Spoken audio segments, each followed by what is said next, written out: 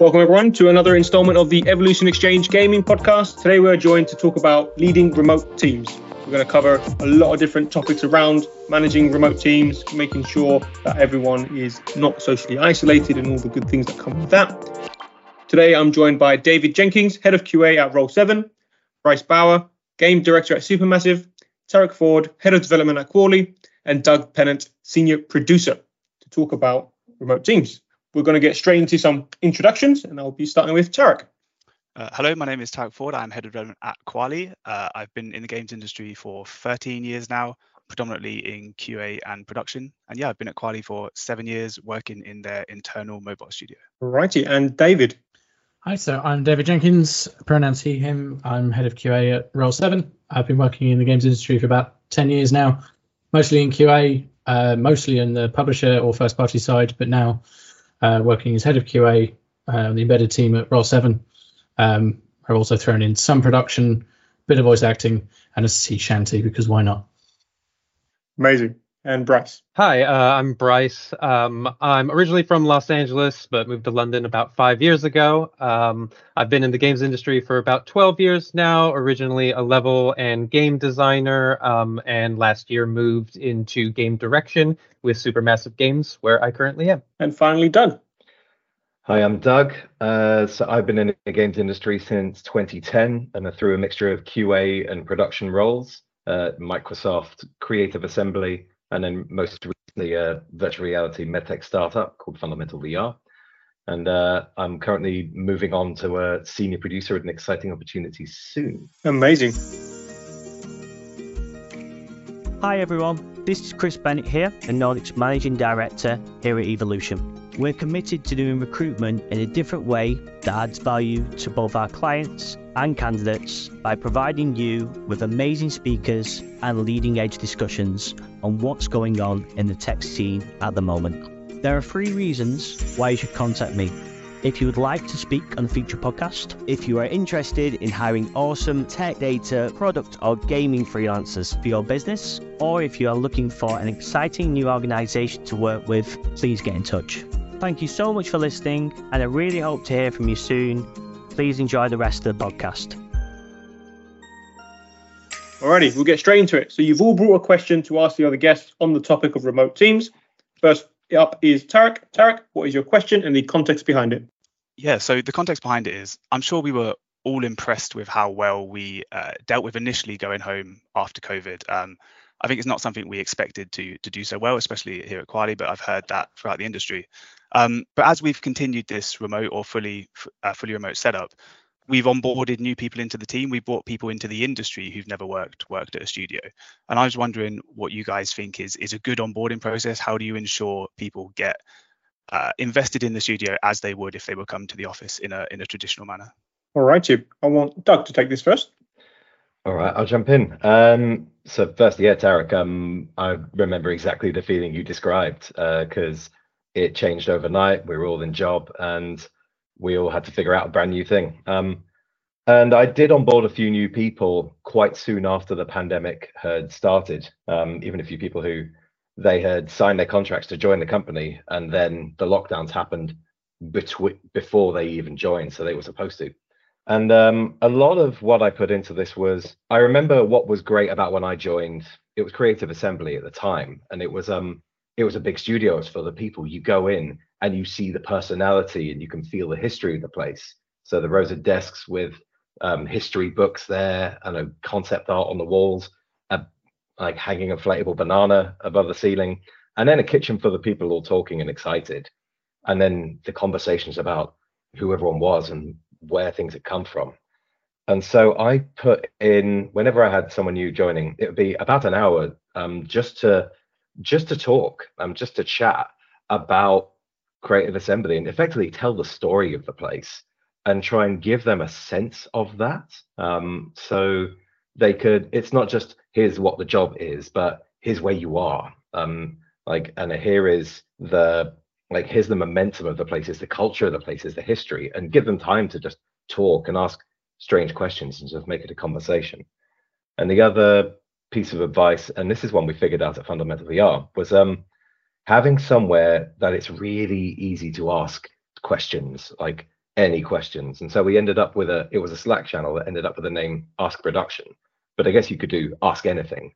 And it was a public Slack channel, and that was very good because anyone could see that anything was being asked there. How do I sign into this? Who can help me with this? What does this mean? And it was, I think, a really good way to just help people not get trapped not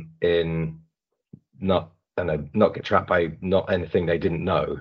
And because there were some things we didn't know we knew and weren't obvious. So those are the two things I remember bringing in. Amazing. David, thoughts on that? Yeah, so I had a very different experience of all of that because I started at Roll7 just after the first lockdown hit. But Roll7 have been a fully remote studio since 2015. So as far as the studio was concerned, not on a personal level, but as far as the business was concerned, lockdown hit, people working remotely, all of the rest of it essentially made absolutely no difference whatsoever. It was just business as usual, pretty much. So it was a very different experience, I imagine, for me onboarding at a studio that was fully prepared for that and entirely set up for it, compared to people who were obviously, as you said, madly scrambling to try and figure out how they were supposed to do it. Speaking from personal experience, I found the process that we used was really good. There was a series of one-to-one meetings introducing you to key people that you'd be working with on particular projects, or just generally your line manager, etc., which included some introductions to the games. As you said, it's really great to see this is what you're working on, this is why you're here, this is the project, etc. And that also then included some more senior management, giving you a bit of history of the studio and a bit of, this is our work ethic, this is what we like, this is how we are, etc. Before you started getting thrown into, stand-up calls in the morning with 30 people on a Zoom call, all staring at you and going, it's the new person, which can be quite intimidating. So yeah, I think that made a big difference. You mentioned Slack, other team remote software programs are available, I'm sure, but we use it as well, and we use it essentially as our studio. So what you were saying about the rows of desks, and there's your history books, and there's your this and there's your that, we don't have any of that because we don't have a studio, so all of that exists solely within Slack. So it's all about the Slack channels, it's all about we have a really great meme culture and GIFs and custom emojis and all that sort of stuff. My fiance is forever sitting next to me going, how do you guys get any work done, honestly? Because it's just, look at this funny meme, look at this funny GIF. But that really helps you sort of settle into a place where you're not actually there, which can be quite tough, I think. So I think the most important thing, especially because the question I think was about especially people that have never worked not in person before, be patient. Just allow for the fact that some people are going to take some time to adjust to that. I have ADHD, I'm autistic. I find the working remotely and the not working in a room full of 300 people making loads of noise perfect for me. So I took basically no time to adjust whatsoever.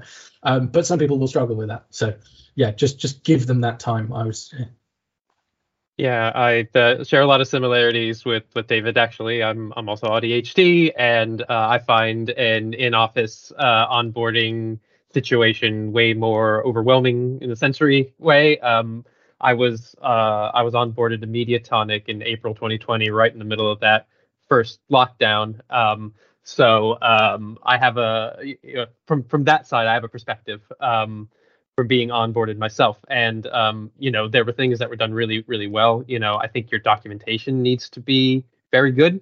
You can't just rely on, well, just go over to that person's desk and ask them. I mean, you could do that on Slack, but knowledge share and knowledge transfer is super important in remote working.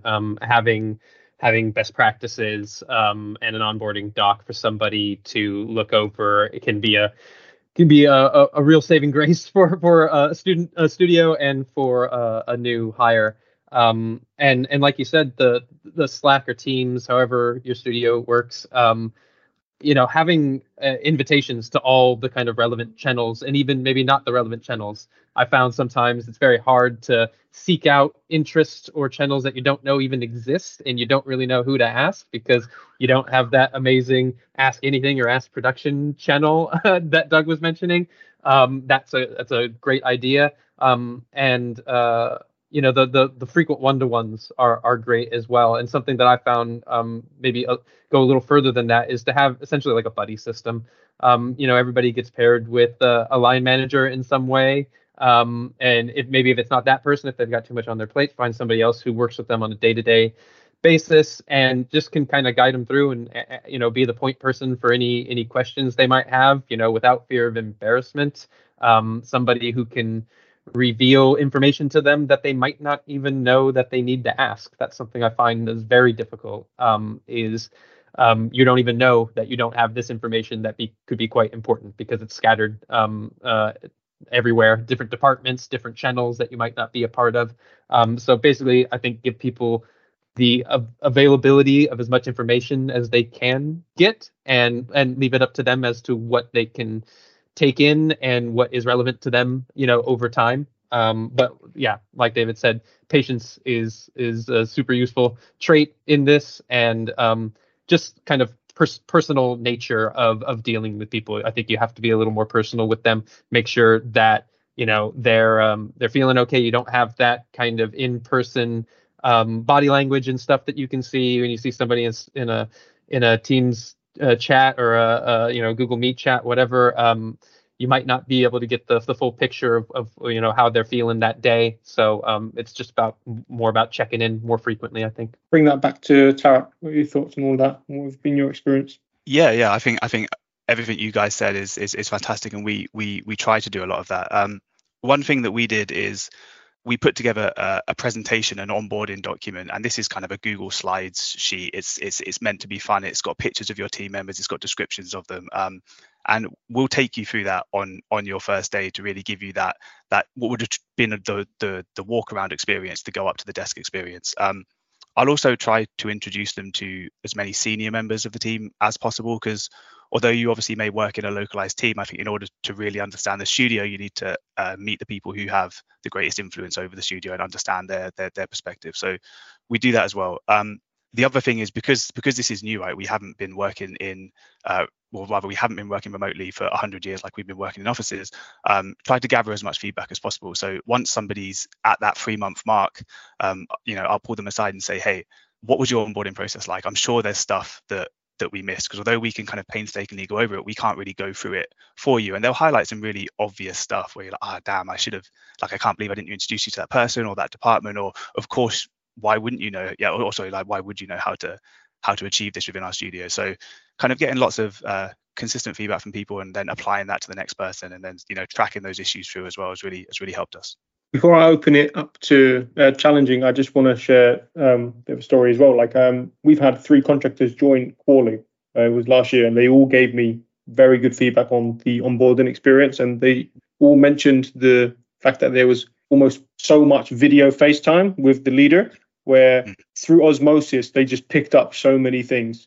And if you were invited, even as an optional thing, to a video stand-up or a retrospective, it's just you pick up so many things. And we've had, on the flip side, contractors join different studios where a lot of the onboarding was kind of done through text, and it was very rare that someone would jump on a huddle or video. It just wasn't the culture there, and that was very tough for that contractor. I remember speaking to them quite regularly, and we needed to have a weekly one-to-one with the manager and the contractor to kind of make sure they were kind of understand and they had a go-to contact, because if their go-to contact, who's usually available by text, was gone for a week, which did happen, it kind of falls out of way and gets a bit kind of, you're in a silo. And I think what everyone said, a combination of just an open collaborative Slack channel, maybe even open collaborative video channel. I've heard of a couple of studios do that, where it's just dedicated time. Might be fika time, it's optional, but if there's a culture of that happening, it can be like that Ask Production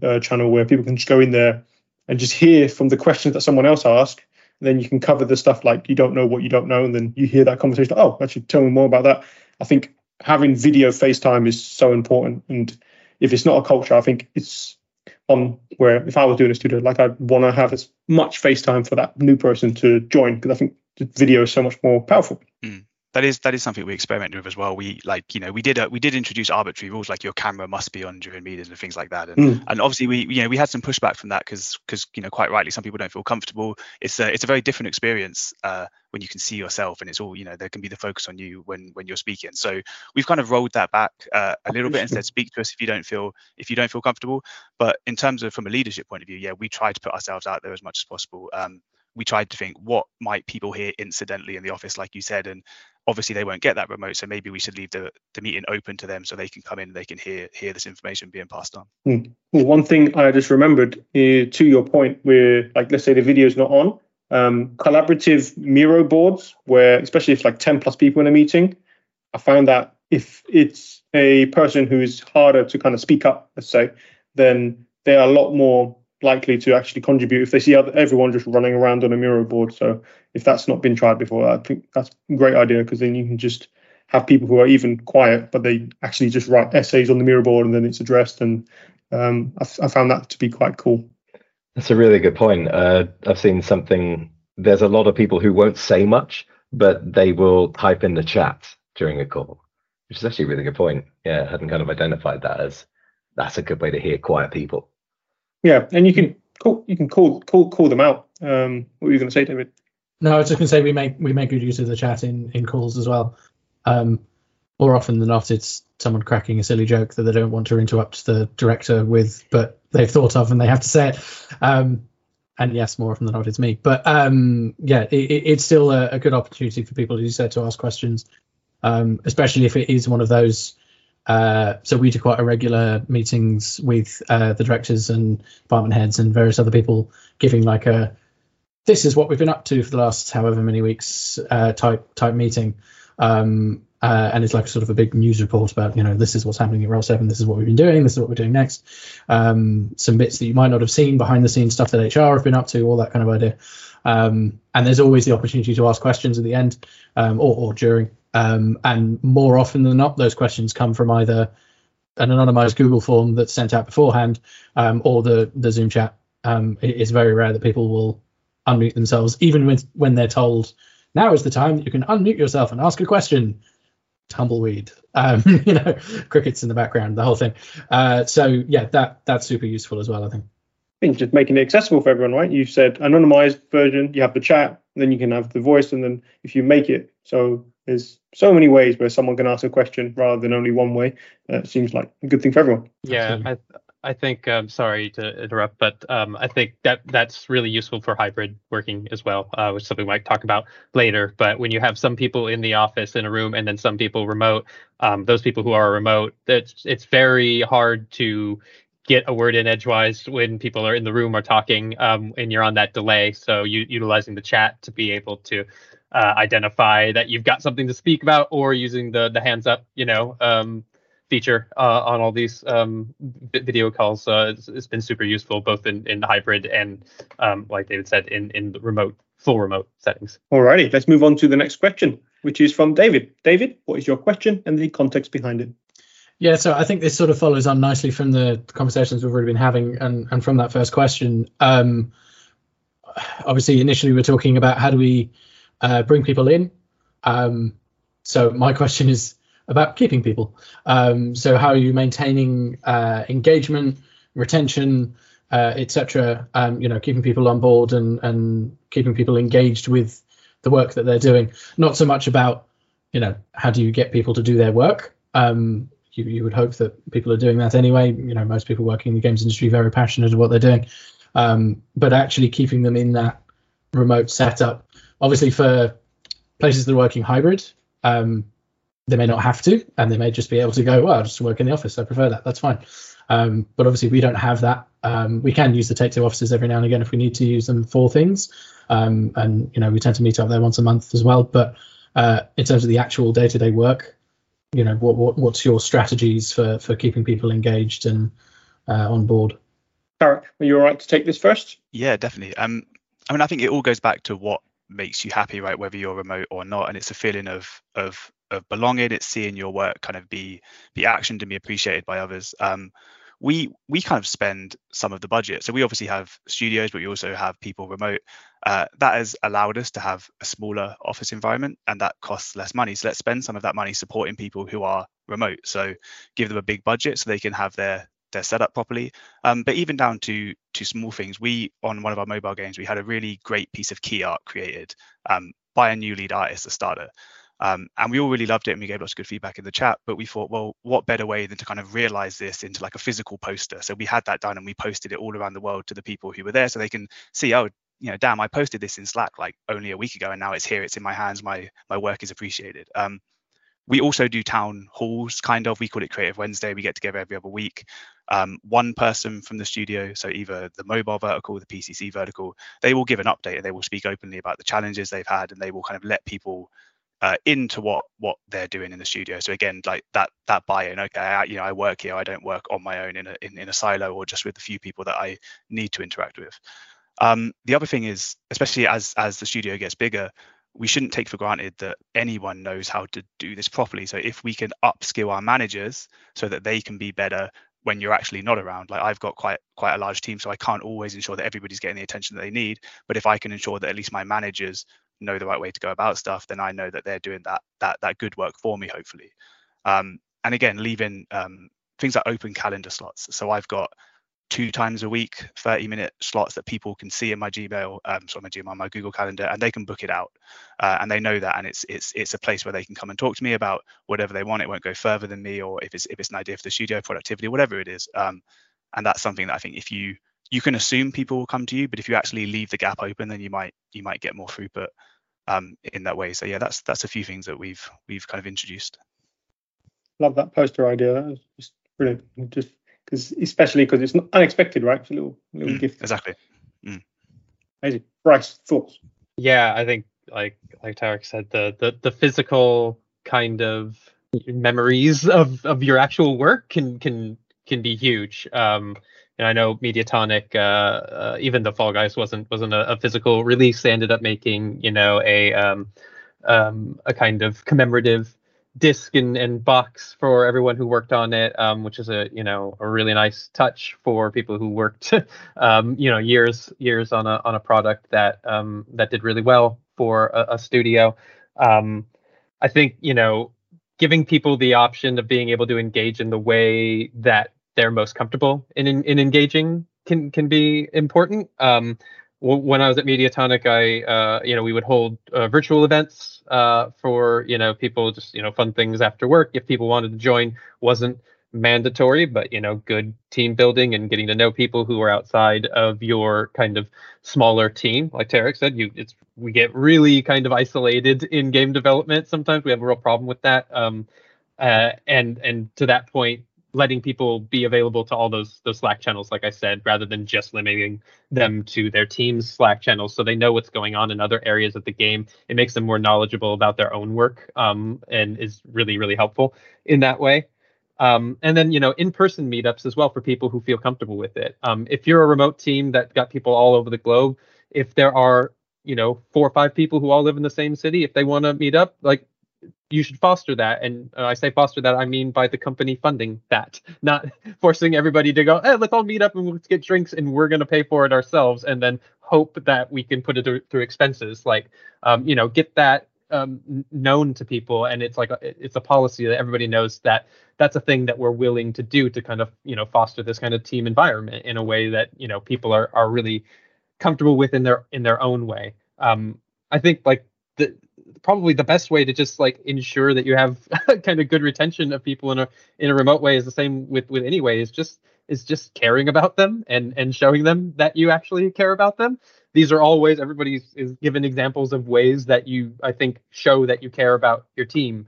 It's a whole spectrum of ways you can do that, but I think it just comes down to that personally for me. And I've seen and shown more loyalty to places that make me feel valued and wanted than places that make me feel like an afterthought or just a cog in a machine. So yeah, I think those are a couple of the means that you can use. Amazing. Doug, thoughts? Cool. I think I'm likely to be repeating several things that have been said so far, but I'll start off by echoing Bryce's point about the fostering the culture and what people want to do, and listening to them, because a huge part of keeping people engaged is making it feel like it's their studio as well, not just they are working for someone else's business. I know I had that at Creative Assembly because I still catch myself saying we whenever anything is happening in their games, even though I haven't worked there since 2022. And a lot of that was when it was good, when people have got ideas of, I want to try this would be a cool thing. Or even if they haven't said anything to you, you just see it happening. So maybe someone's trying to arrange like a weekly quiz online or something, or like running some kind of event or trying to make something happen. Keep an eye out for what's happening and reach out if you're managing the resources for it or can offer any.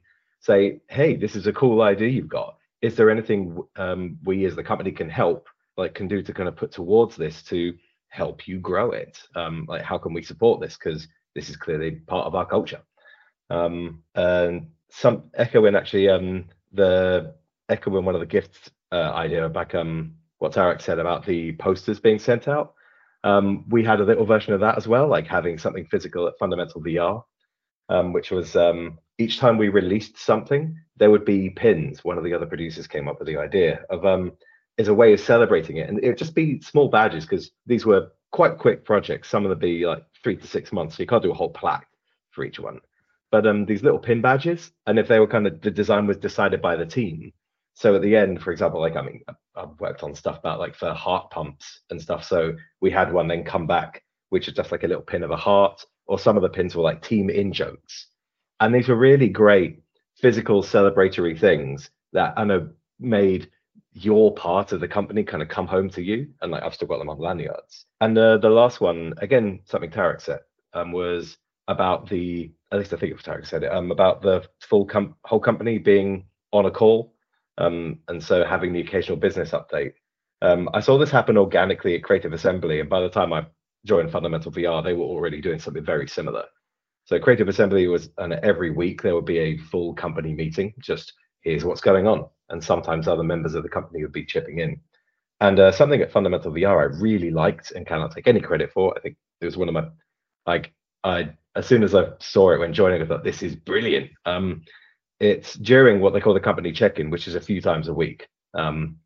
It's announcements, it's an update from someone business side from a team, but then there's always one person's personal update, and it rotates through the company, and it will be something I've learned, or what's your story, or what's on my desk. And it's a bit like, okay, random citizen, here's the mic for 5 minutes. And it was great. It just kept the ongoing personal touch of the company and helped you gradually connect to people you might not work with more and more. So I'd really sing the praises of that.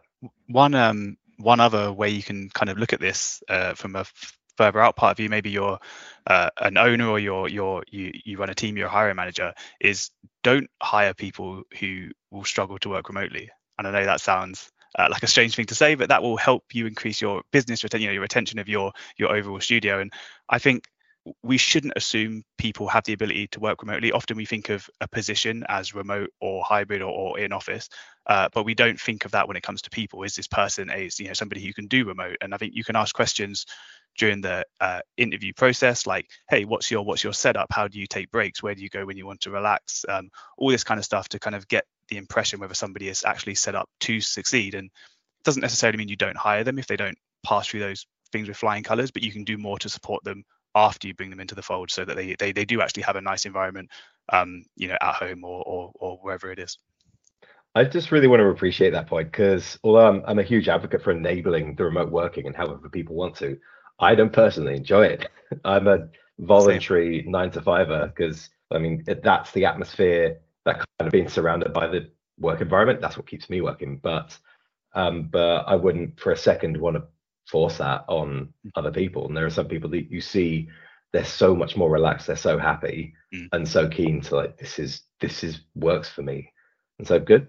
But I appreciate you advocating that point. Yeah, I think that's something that we did at Mediatonic, especially during, when we were kind of rolling out of the lockdowns and there was still a bit of trepidation about how many people can be in one space at one time. So we had it limited at like percentage of employees could be in the office at any given time, and that would increase over weeks. And that gave, people who wanted to come in, they had the option to put their name down on a list, and until that list got full up, you then got a spot to come into the office. And for those people who wanted to work remote, they didn't look at that list, and that was great for them. And it like you said, just taking it for each individual and not forcing one way or the other is a really great way to just show them that they can stay for a long time and without being forced out by feeling uncomfortable with something. To loop this back to David, some closing thoughts? Yeah, sure. I was going to comment on Doug's thing about here random citizen having a mic. And how much of a terrible idea that is, but then maybe I shouldn't, as I'm a guest on a podcast. I think for me, the most important thing is as with almost anything at a studio or anyway, really, it has to come from the top. As I said, very lucky with Roll7, with the directors that we've got, the fact that they've been thinking remote first for so long. It was almost difficult for me to answer some of these questions because it just seemed so obvious and it just seemed so normal. But having worked here for the last few years now, I'm sort of going, people work in offices? What? Why? But that direction from the top, I think, is important, especially when it comes to the hybrid working that some of you have been talking about, because you do have to think. I feel like you have to think remote first, even in a hybrid setup, because the people working remotely are going to be the ones that are going to struggle more with things than the people working in person, because they're not just immediately there and they don't just immediately have access to stuff. And so, if you are hosting a meeting, think about what that meeting is going to be like for the people who aren't there before you worry about what it's going to be like for the people who are, because they'll figure it out. That'll be easy enough. So I think that's really important. You've all mentioned about like little sort of knickknacks and bits that you get from the studios, and that that's always great anyway, right? Even if you're working in person, it's nice to come to your desk in the morning and go, oh, cool, a thing, and it's just some new Sega merch or whatever it might be, right? Depending on where you are, but it's the care behind it, I think, that is the most important thing. We've got, as I said, we go to the Take Two offices once a month, and they deck out the ground floor in just Roll7 stuff. We've got cushions and we've got cardboard cutouts of things, and we've got little coasters that are all of our custom emojis from our Slack channels. And I may or may not have stolen one, and there's one downstairs of my face, and those sorts of things are really cool. And I'm actually sat here, believe it or not, underneath a Roll7 branded blanket because HR decided it was so cold they would send everyone blankets. And that's a really nice thing, because it's not just, oh, it's a cool Roll7 thing. It's actually genuinely, you know what, it is really cold, isn't it? Yeah, have a blanket, So I think that makes a really big difference. But also largely, I'd say, embrace the benefits of it being remote as well, right? Embrace the change that it makes to your work-life balance. Embrace someone mentioned earlier about access to information. When you're working remotely, that information has to be written down somewhere that everyone can see it. And it's amazing how often that doesn't happen when you're working in person, and how many problems that causes. So make the most of those things, and really use the remote setup to empower you to be better, rather than thinking about it as, God, how are we going to manage this? That would be my biggest bit of advice, I suppose. I just want to respond to that one, in that this was one of the biggest challenges I think we had at Creative Assembly, suddenly making that shift, because we felt where those documenting processes weren't, and we were very used to a culture like it had, especially as the studio had grown a lot in the last several years. And so from when it was small, and all in the same place, it came from a culture where if you had something to say or something to check, you turned around and shouted across the room, because everyone that needed to could hear you. And you could write the next milestone date on a whiteboard and everyone could see it. But the studio grew loads, and this was becoming a problem. Quite often, the fact this wasn't written down, we knew it needed to be done, but getting people to advocating for it and getting people to make it part of their day was hard. And then the pandemic happened, and it was, well, now we're remote. Now you don't have a choice. Now there's no whiteboard. Now there's no shouting across the room. No one is sat in the right part of the office anymore. So we had to learn fast. But it forced us to adopt some good practices. I think I don't want to give away all of Roll 7's awesome secrets, but oversharing is a big thing. Over communicating. I think Bryce mentioned it earlier. Maybe it's an ADHD thing. I don't know. I would rather you give me all of the information under the sun about everything, and I will figure out the bits that I need, than provide me with the information. I mean, giving me just, you think, that's probably all I need. I'd much rather have much more of it. It makes a big difference to my work, but it also makes a big difference to me and my work ethic, I suppose, is that people were mentioning about like being cogs in a machine or whatever. I don't mind being a small cog in a machine as long as I understand what the machine is doing and why my small cog makes a difference and what it's doing, and the fact that my small cog is turning this bit that turns that bigger cog that's making that other thing, and then rainbows, whatever. That makes a big difference to me, and I can only do that if I have that information, and if you have that transparency from, as you said, like the team meetings and the studio getting together and saying this is what we're up to. That makes such a big difference, especially when you're otherwise just sat on your sofa on a laptop or whatever on your own. And it's very easy, I think, in that situation to feel like a small cog that's having no impact on anything. Yeah, I'd like to just jump in really quick on one of Doug's points. I think it's a really important point, is not having the time to write the documentation. So this is something that happens in game development all the time, right? Because we have got deadlines on our own day-to-day work, and then to split that time to write documentation for new hires or even for other team members, it's very difficult. So I'm a huge advocate of hiring technical writers who do those things as their job. It's their job. They can understand how you work by being embedded in a team, and you don't have to take time away from your Jira tasks or make a new Jira task to write documentation that will take you away from a milestone build or something like that. So I think that's it's an option, and it's one I wish more studios would take seriously, I think. Never heard of that as an option. So the fact that I never heard of it sounds like a great idea. Amazing. And I like a couple points that have already been made. You can connect what you're doing to like the greater vision. And I feel like that could be a little bit of a glue while you are thousands of miles away, that if you know what you're doing, how it contributes, and then through osmosis and teams meetings, I think if you just get away from being in the silos, like I make assets for this feature, if it's more like, this is what I am included, I am part of this project, it just gives you that purpose, which is what we will need. Alrighty, let's move on to the next question, which is from Doug. Doug, what is your question and the context behind it? Yeah, so this will be interesting from David's point of view, because as you were saying, you already had these practices of remote working well established, and I guess they were normal by the time the pandemic rolled around. But for us, going suddenly into that transition, and then we had to learn a lot of new things. And it also meant every single conversation became a meeting, unless it was already in Slack or Teams.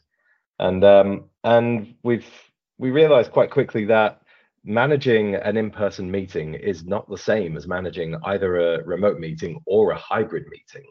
And we've had to kind of start picking up some extra practices and picking up some new skills. And I'm curious to hear what the rest of the group's experience has been adjusting to that. And of course, in David's case, what they've known for a long time, please.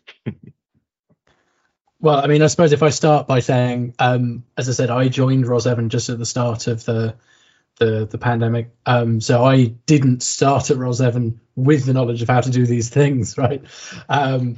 I've had a little bit of experience managing remote, people working remotely towards a project within sport, but not sort of nothing formal or commercial or actually people being paid to do within games. So it was still a learning curve for me. I think, as I said, it's trying to figure out what's best for your people. When you're talking managers, the manager should know their team pretty well, and they should know what works for them. So more often than not, rather than having a call and having a conversation, it will go into a Slack message, into a channel or something. Very rarely in DMs. We try and avoid DMs wherever possible, because that what we were saying before about the information and making sure that everyone has access to all the information they need. It's no good me turning to one of my team and saying, "Hey, you able to do that thing? All right, cool. Oh no, in fact, don't do that thing. We're not doing that thing anymore. Forget it." I need to find out that the rest of the team are still doing that thing because no one told them to not do that thing. I thought he was going to tell them, but he didn't, and it causes all sorts of problems. So yeah, it really depends on what it is. Trying to keep it light, I suppose, especially if it isn't a meeting. We also have a tendency to, because especially everyone knows what the games industry is like at the minute.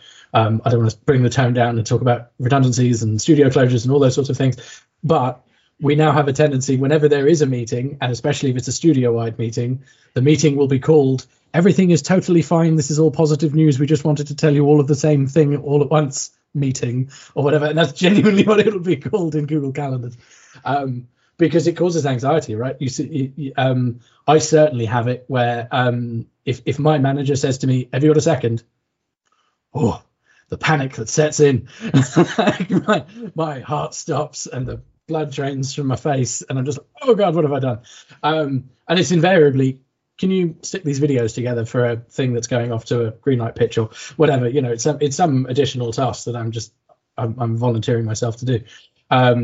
But that can sort of really set in when you're working remotely, I think, even more so than in person, especially because all you're doing is reading the words, "Can I talk to you for a second?" You're not hearing a tone, so you're inferring a tone.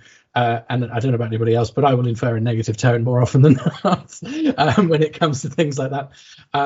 So keeping it, as I said, sort of keeping it lighthearted and making sure that if it is just a chat, or if it is this isn't a meeting, but I just wanted to talk to you guys, keep it like that. Keep that tone. Keep it sort of semi-informal, I suppose. And if it is going to be a meeting, make it clear that it's a meeting, right? This is a meeting. I'm running this meeting. This is what the meeting's about. Come to it with thoughts. Here's the agenda. Be organized, right? And we've already talked about the difference that being remote makes to your documentation writing. Do the same thing with your meetings, right? Make sure that you're going into the meeting with a plan and everybody knows what the plan is beforehand, etc. And it avoids a little bit of that. What are we doing? Where are we? Problems that can occur.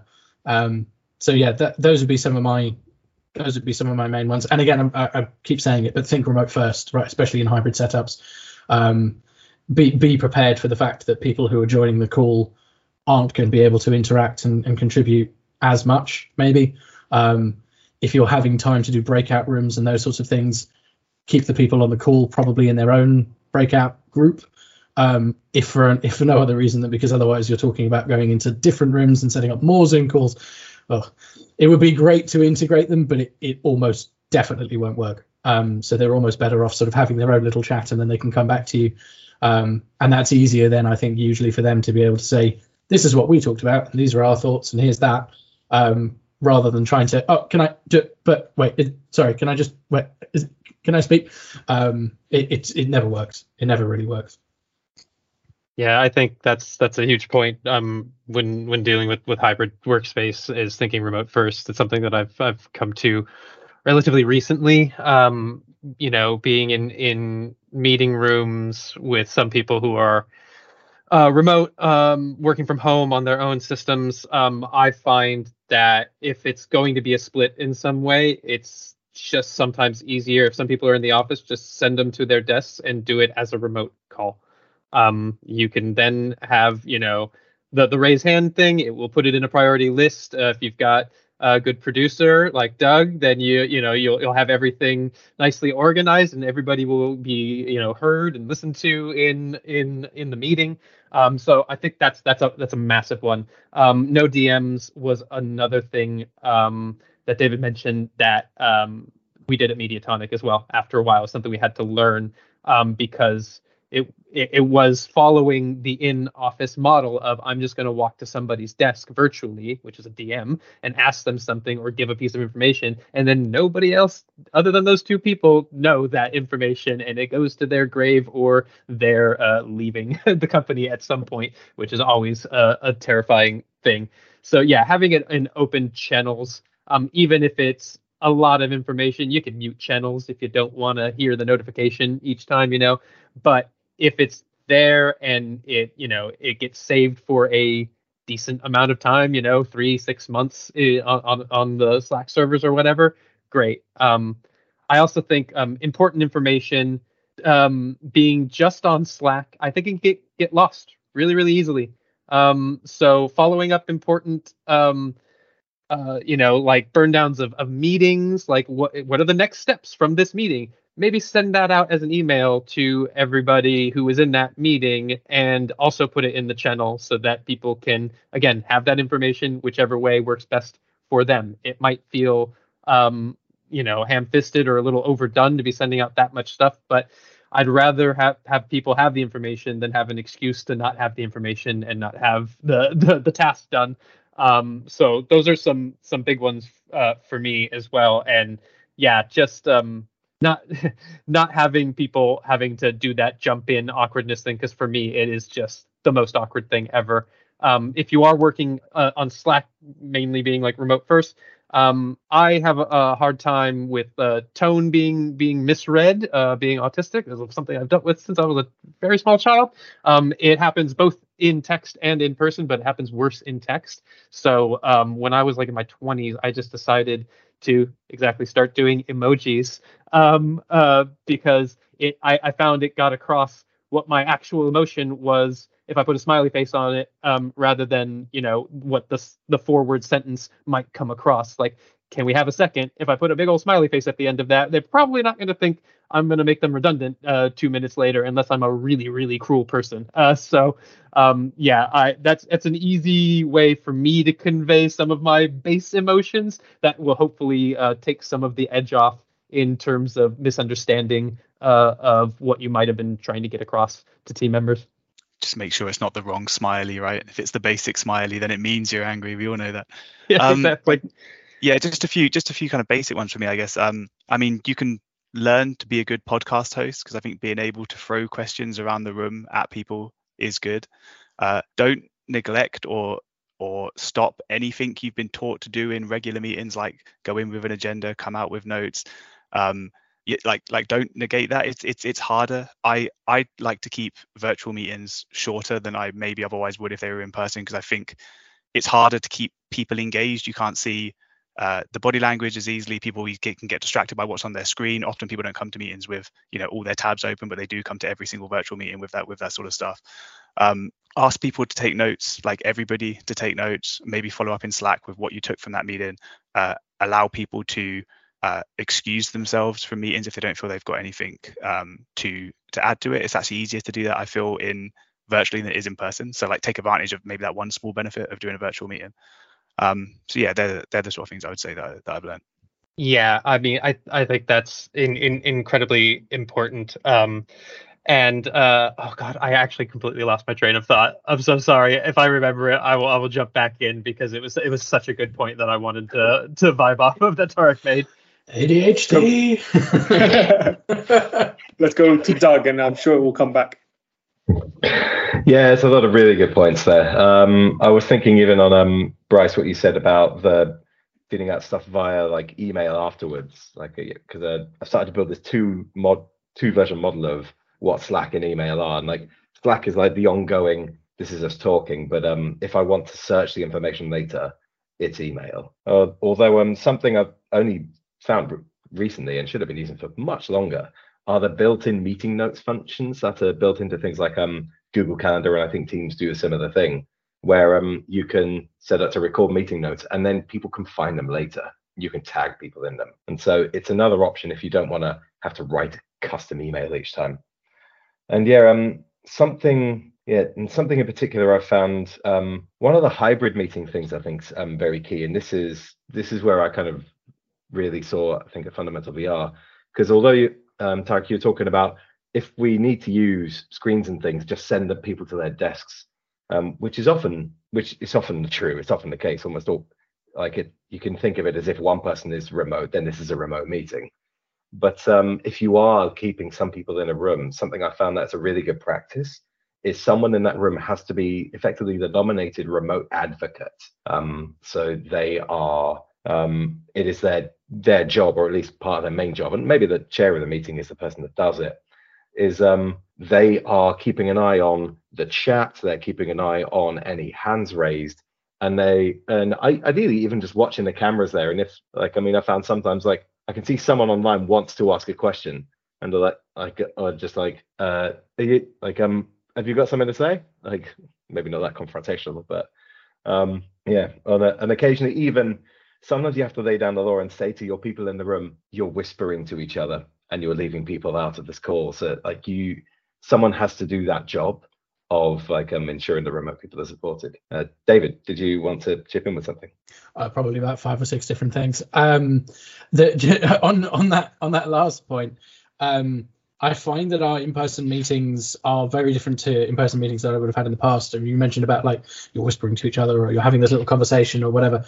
That doesn't happen in our hybrid meetings. As I said, we do once a month. We do meet up at Take Two, as many of us as possible, but we are all over the place, and travel can be a pain. So we do almost always there'll be someone remotely joining a call, and so the meetings are much more structured. They're much more almost presentation type meetings than anything else, and so there is someone who is predominantly doing the talking, and then they can keep an eye on Zoom or whatever you're using, as opposed to everybody just having a big sort of conversation. We're very cognizant of being clear, having nice breaks between things, and I've made my statement.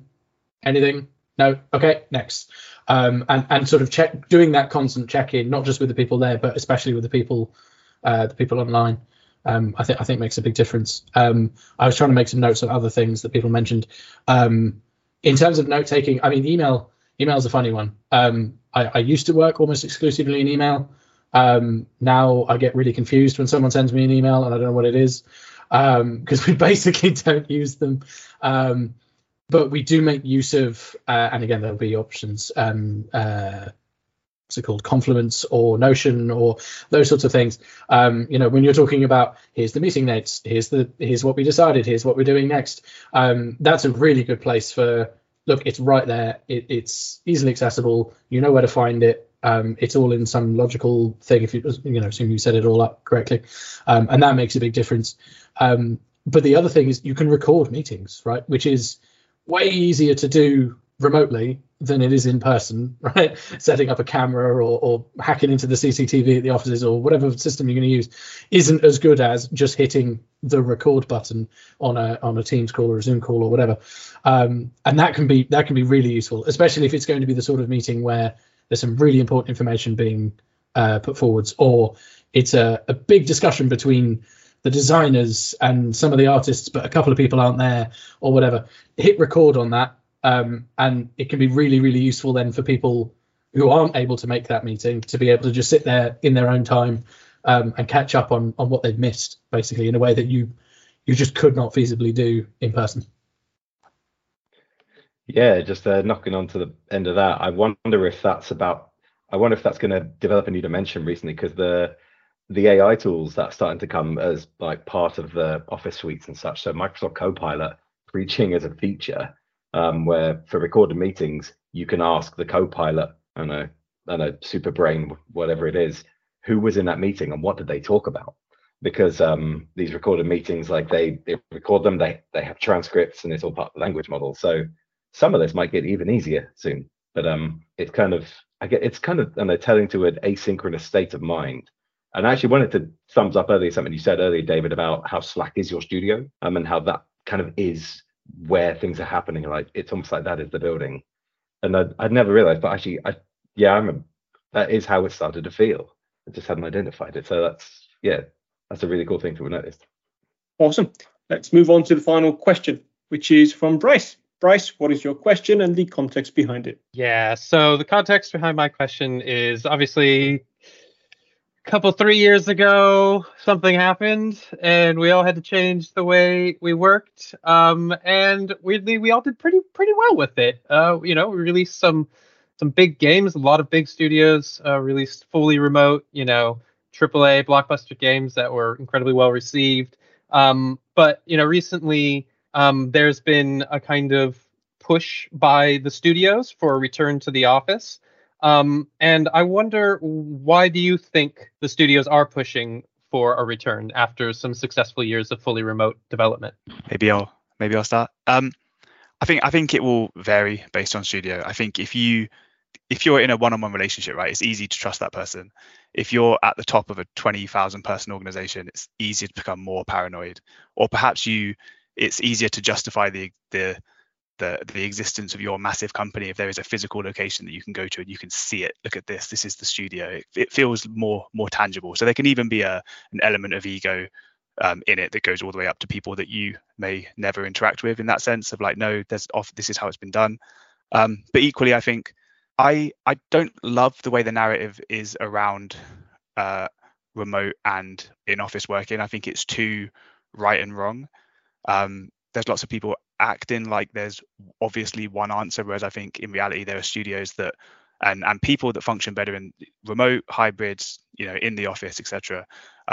So maybe there should be slightly more talk about the benefits of coming to the office as well. Although I appreciate that's not exactly specifically what you're asking. I think the only other thing I could imagine why is that this has only been 3 years, right? 3 years feels like a long time, but we don't know how this plays out 20 years down the line. Like perhaps it's easy to get one game out through the middle of production. Maybe it's harder to start pre-production. Something was good, but could it have been better? Something was done, but could it have been faster? I can understand why these questions come up, especially in the minds of people who have had success working maybe for 15, 20 years in studio. That said, I think for the vast amount of people and the vast amount of studios, the best way to work is to allow people to work the way they work best, right? That's what we want. Why limit yourself to people who can only come to your tiny part of the world, no matter where you are and how important you think your part of the world is, when somebody brilliant might be sat somewhere else in a country with kids in school and all that, and they want to work for your studio and they're passionate and etc. So I think there's all kinds of complicated reasons why. If it's an individual business, it could be the owner's choice. If it's a larger company, it could be perception. They could be paying rent on the office and they want to get someone in there to feel like they're using it. There's all kinds of reasons. But yeah, I'd like there to be less of an antagonistic kind of conversation around remote, hybrid, and office. I think that's what we've done today. We're talking positively about all sides. But yeah, that would be my piece on that. Yeah, I mean, I think you've covered most of the points that I sort of was thinking of covering myself. As you said, we want to avoid too much of an us and them rhetoric from carrying on for too long. I think I think you may be onto something in particular around. Yeah, we got it out, we got it done. We did that last year and a half of the game remotely, but we did the preceding 7 or 8 years or whatever it might be in office, and so we've done the bulk of the work, right? Obviously, speaking not speaking for Roll 7, but speaking about Roll 7 as a remote studio, without wanting to toot our horns too much, we did release entirely remotely the whole thing from start to finish, a DICE Award winning game and a BAFTA Award winning game in the same year, as a small team working entirely, remotely. So it certainly can be done. I'd like to think the fact that we did it twice means that it isn't just a lightning strikes type analogy, but for big teams, I mean, you mentioned, when there's 20 of you, it's quite easy to trust the other 19 people, but when there's 20,000 of you, it's quite difficult to trust the other, however many that is. So yeah, it certainly might come down to that. I had actually written about the rent as well, because I had the same thought. We're paying for this office, we can't just not use it, right? Like, that's mad. Totally understand that. I guess it's a fear that the last few years were maybe a fluke, buoyed by, I mean, we all saw a big upsurge in games sales, right? Like more people were playing games for the last few years. So it looked like the industry was doing great. But we're already seeing that's returning to sort of pre-pandemic levels. And so maybe that's the fear, right? It worked, but we got away with that kind of thing, rather than, this works, let's keep doing it. But I definitely, I'm a big advocate for diversity and inclusion. I'm a big advocate for accessibility. And so ultimately the goal should be, as you said, whatever works for people, that should be how they work. This works fantastically for me. It sounds like it is less than ideal for Doug, for instance, right? So, it's just it's down to the individual. And if you can get someone, as you said, doing their best work, it shouldn't matter where they are. If they're doing it, they're doing it. I'll get off my soapbox. Sorry. No worries. And yeah, in my case, if I needed to, I think if it was a remote studio, I would probably do what a lot of people do and look for a space with people and do my work from there anyway. So co-working. So even then, like, I can get my needs met, which is the key part. I actually want to quickly bounce off your accessibility point, because there's a really, really useful thing in there. And that for some people, it is like the remote environment is not just better, it is possible. Because like there's a lot of people who can comfortably code, but if they have specific either neurological or motor issues or any other disabilities, they can't use your studio. They either can't use the stairs or they can't see. It's not blind friendly.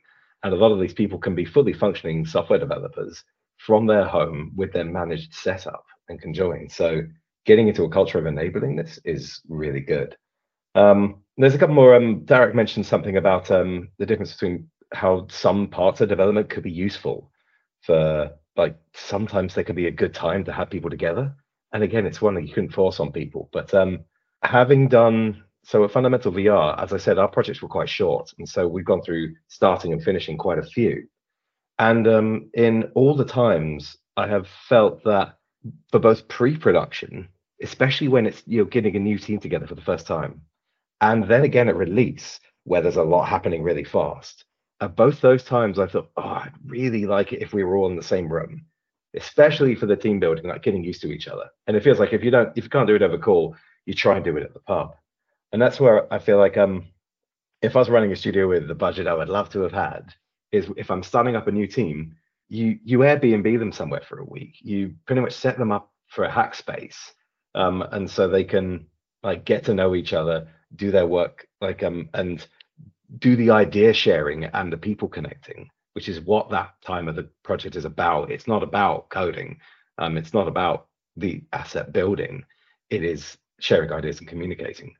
And release again is actually, I don't know. I actually think that one might still say better, because I saw what some engineers sort of doing was they would sit open in a call and just almost have it open like Discord, where it's just voice thing in the background, so they can just keep talking without having to start a new call.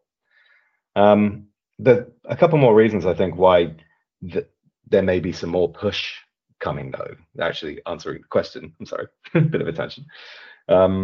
So I think one thing we can remember is a lot of the people running studios have been around in the industry for a long time, and this is a new, huge change to what has been their entire career's way of working and their entire career's development of skill sets. And I think there's a lot of people running studios that may well have just not been able to adapt to the remote environment at all, and just can't get comfortable, can't relax running their business, which was something they started and it's their livelihood. And so I think there are some people who just don't know how to feel comfortable in a remote studio, even though we know some have been, plenty of companies have been remote for their entire time. So GitLab, Devolver Digital. But I think there's one more slightly cynical reason that I know a lot of people talk about tech companies in general, and I think probably a fair few game studios are pushing return to work, is actually something happened in the pandemic, which was a lot of studios grew beyond their studio walls, and it wasn't sustainable. And I think there's a lot of studios finding out now that there's a lot that grew up in that time that wasn't sustainable. And there's a cynical theory of a lot of tech companies. This push for remote work is a bit of a dissuasion for people that only want to do remote. It is cynical, and I don't know this, and I haven't heard any people running companies that saying this, but I don't want to pretend I don't understand it a little bit, and why their motivations may have come from there. I'm saying we need to shrink our workforce, and if we want to play savvy on this, it's cheaper to convince them not to work here than to make them redundant. Not a practice I want to recommend for everyone. It's not how I'd want to run things, but I think it might be why we've seen so much of it across a lot of business. Bryce, you've had stuff to say for a while. Oh yeah, just wanted to respond to all these brilliant points. Thank you both David and Doug for bringing up the accessibility argument. It was my biggest kind of point that I wanted to make around this is I think the feeling of it being slightly combative, this whole topic, is because it isn't just preference, it is people's lives. And that, it feels like you're trying to take our livelihoods away for people who are disabled, who have processing disorders like me. My partner has got severe endometriosis and PCOS, so she's got physical problems with actually moving around and having to commute into an office, like you said, stairs and all these kind of things. That's not even speaking of hundreds, if not thousands, of other disabilities that make it difficult for you to get to a brick and mortar building and do your job. So thank you for bringing those up. Those are really, really important points, I think. And in terms of the office space stuff, like, totally understand you want to get your money's worth out of a giant office space that you've bought, but it feels like you can probably use this time to downsize your office space and be a little more realistic and a little less ego-centric in terms of I need big building to show everybody we are powerful. So I mean, it just makes the most business sense in a very risky industry, which game development is. We all know that. We are run by a lot of risk-averse people, and it's just slightly confusing to me why they haven't seen some pretty obvious risk in terms of large office spaces that aren't getting fully utilized during large periods of time. Rather than forcing people back into them, why don't they think about downsizing those and saving the money and saving the overhead for the business? Could solve problems elsewhere as well. I like this question so much. I want to have closing thoughts, so I will let David say some things first, and then we'll close up. No, I was going to say, I mean, in some cases you sort of feel like it's about the draw as well, right? Like if you've got the big, nice, fancy offices that look really cool, maybe that will help you draw the talent. And it was a develop. I was going to say earlier this year. It's January. I was a developer last year. There we are. And Gorilla were there showing off. I mean, they weren't showing off their new offices. They were talking about all sorts of things. But in the background, while they were talking with these videos of their fancy new offices, and I did find myself sort of going, I mean, I much prefer working remotely, but if I had to work in an office, I'd be okay working there, and maybe that's part of it. I mean, maybe that's where it sits. I don't know. I think one thing is, if you do like going to the office and you're one of the few that go there, this was a big thing in Stockholm during the pandemic. After the lockdown stopped, they were basically had a 20 to 30% of people actually showing up to the office. Very few. So if you actually go into the office, it feels like you're working remotely. And then you move that kind of nice osmosis part. And when I was speaking to some candidates, actually, they love working in the office, and especially some junior talent. A lot of them were saying they want that experience. And if I'm thinking what Doug said, I will happily say I think that's a big part of it. If you're going to do layoffs and you're a businessman, you can be like, okay, we'll make everyone go to the office. The people who don't like it, see you later. And then we'll go from there. That might be a strategy. But I think that osmosis, I think, is very much possible in remote. I just think it's hard, or people just don't have the playbook yet. And therefore, they're saying, if we do want to scale or keep the knowledge in the building, is we want to have at least a skeleton crew, so to speak, even if that's 50 people and it's a 200 studio that, are happy to be in the office and be there. So if some new person does join, can go into the kind of in the trenches and get that experience. think we covered today how we don't need to do that, but I think these conversations aren't necessarily happening every day. And I think there's a lot of people I talk to, they're like, oh, I never knew that, or my onboarding at this remote company was horrible. And I'm like, okay, so I think it can be done, but I think a lot of companies, massive ones, will just stick with what they know, so to speak. And also, I heard some things about offices. Leases are very long. Some of them have like 2-3 year leases, and it's very expensive. So I think that is a big part of it. They're like, well, we're going to use the benefit of an office, so they're going in the office whether they like it or not, and then we can think about downsizing later. And I think we've touched on a few things today. Is there a right? Is there a wrong? Not sure, but I think there's definitely everyone can improve, so to speak, on the topic of remote working. Yeah, we covered a lot of ground today. We went a bit over, which is always a good sign, because that means we had loads to talk about. So I'll leave it there. I'm your host, Harry Phokou. Phokou spelled Phokou. You can follow or contact me on LinkedIn. I post regularly, and if you're interested in getting involved in a podcast, you can just send me a message. Thank you, Bryce, David, Doug, and Tarak, for taking the time out of your days, and hopefully everyone at home got something out of this. I want to say thank you for everyone at home for listening. This has been the Evolution Exchange Gaming Podcast. Thank you.